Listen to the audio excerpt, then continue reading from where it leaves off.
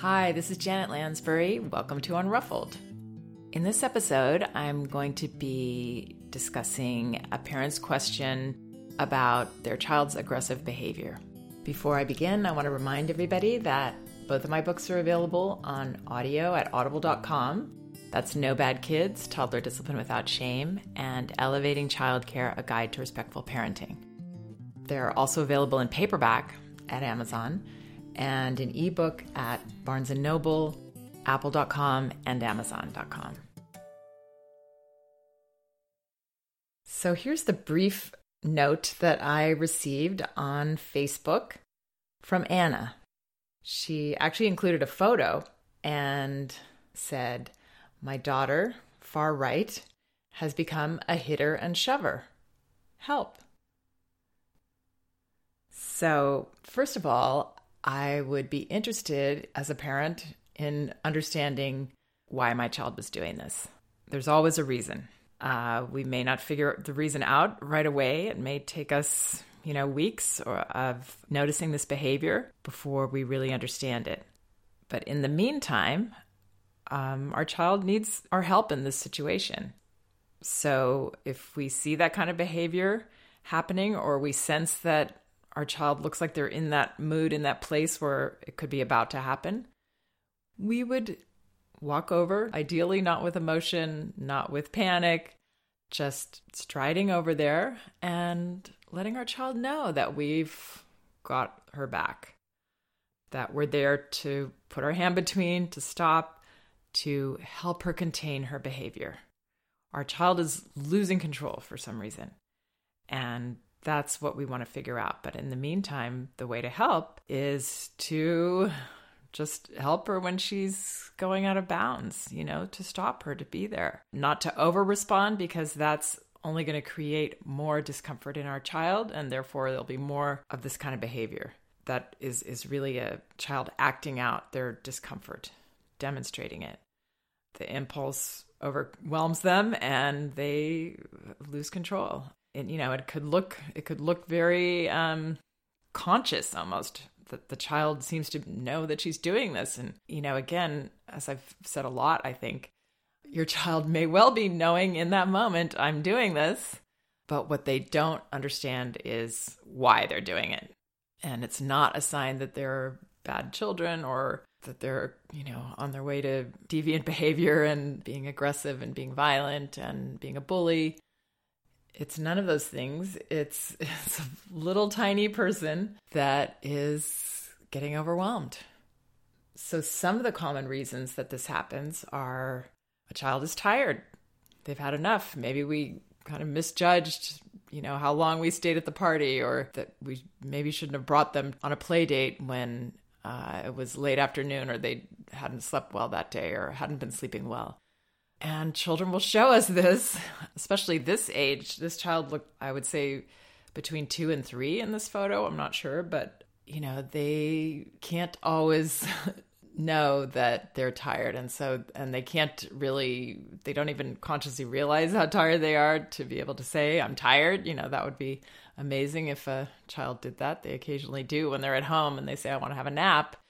But when they're out in these situations, they're not thinking forward enough to say, I'm tired, we should go home and I should have a nap. They're just going to lose control. That could mean hitting and shoving. So we come over there, we're close, we're the bodyguard next to our child, making sure that other children are safe. We're not yelling at our child or blaming our child or scolding them, but we're just there to say, wow, you want to push and that's not safe. I'm going to stop you. And our hand is there.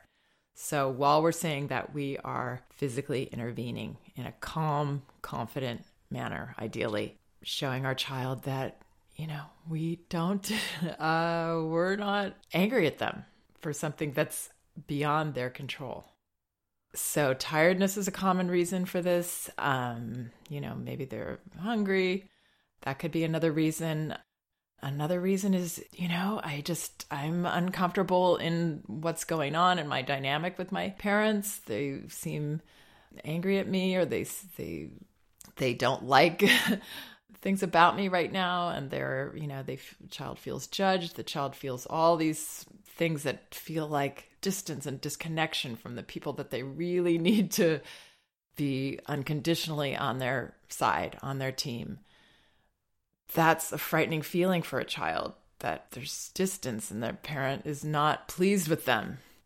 They need to feel that that is a given and not have to worry about it. And when they do, it's going to show up in all kinds of uncomfortable behavior because they can't help themselves. They're in pain and they are uncomfortable. Another reason for this behavior can be big transitions going on, feelings of fear and loss around a new sibling, moving houses, other transitions. Maybe the parent is away and then they come back and the child still has some residual feelings of stress that they couldn't express with the other person they were with. This often happens when kids go to school or they're in the care of somebody else at home. Maybe they're fine when they're with that person and then the parent comes back and now there's this kind of behavior. That is the stress of, I was holding everything together to be in these places or to be with these other people. And now I'm sharing it with somebody that I know is on my team and can help me, or I hope is on my team and can help me. Now, one small thing I just want to say is that I can understand how frightening this is when our children are doing these things, or how disconcerting it is when we see these kinds of behaviors in our child. But it's not going to help to even think in terms of, my child has become a hitter and shover. That is a, big label. We're talking about like our child is turned into something else, instead of that our child is passing through a phase where they're having difficulties with this. Coming from that place in ourselves of basic trust in our child as a good person, and then being open and curious, what's going on here? Why is this happening? Not, dun, dun, dun, dun, my child just turned into a monster and it's over. And even that attitude it's going to make it very hard for us to respond in a positive way, in a helpful way. It's going to be very hard for us to be open and curious to uncover what's going on and why this is happening.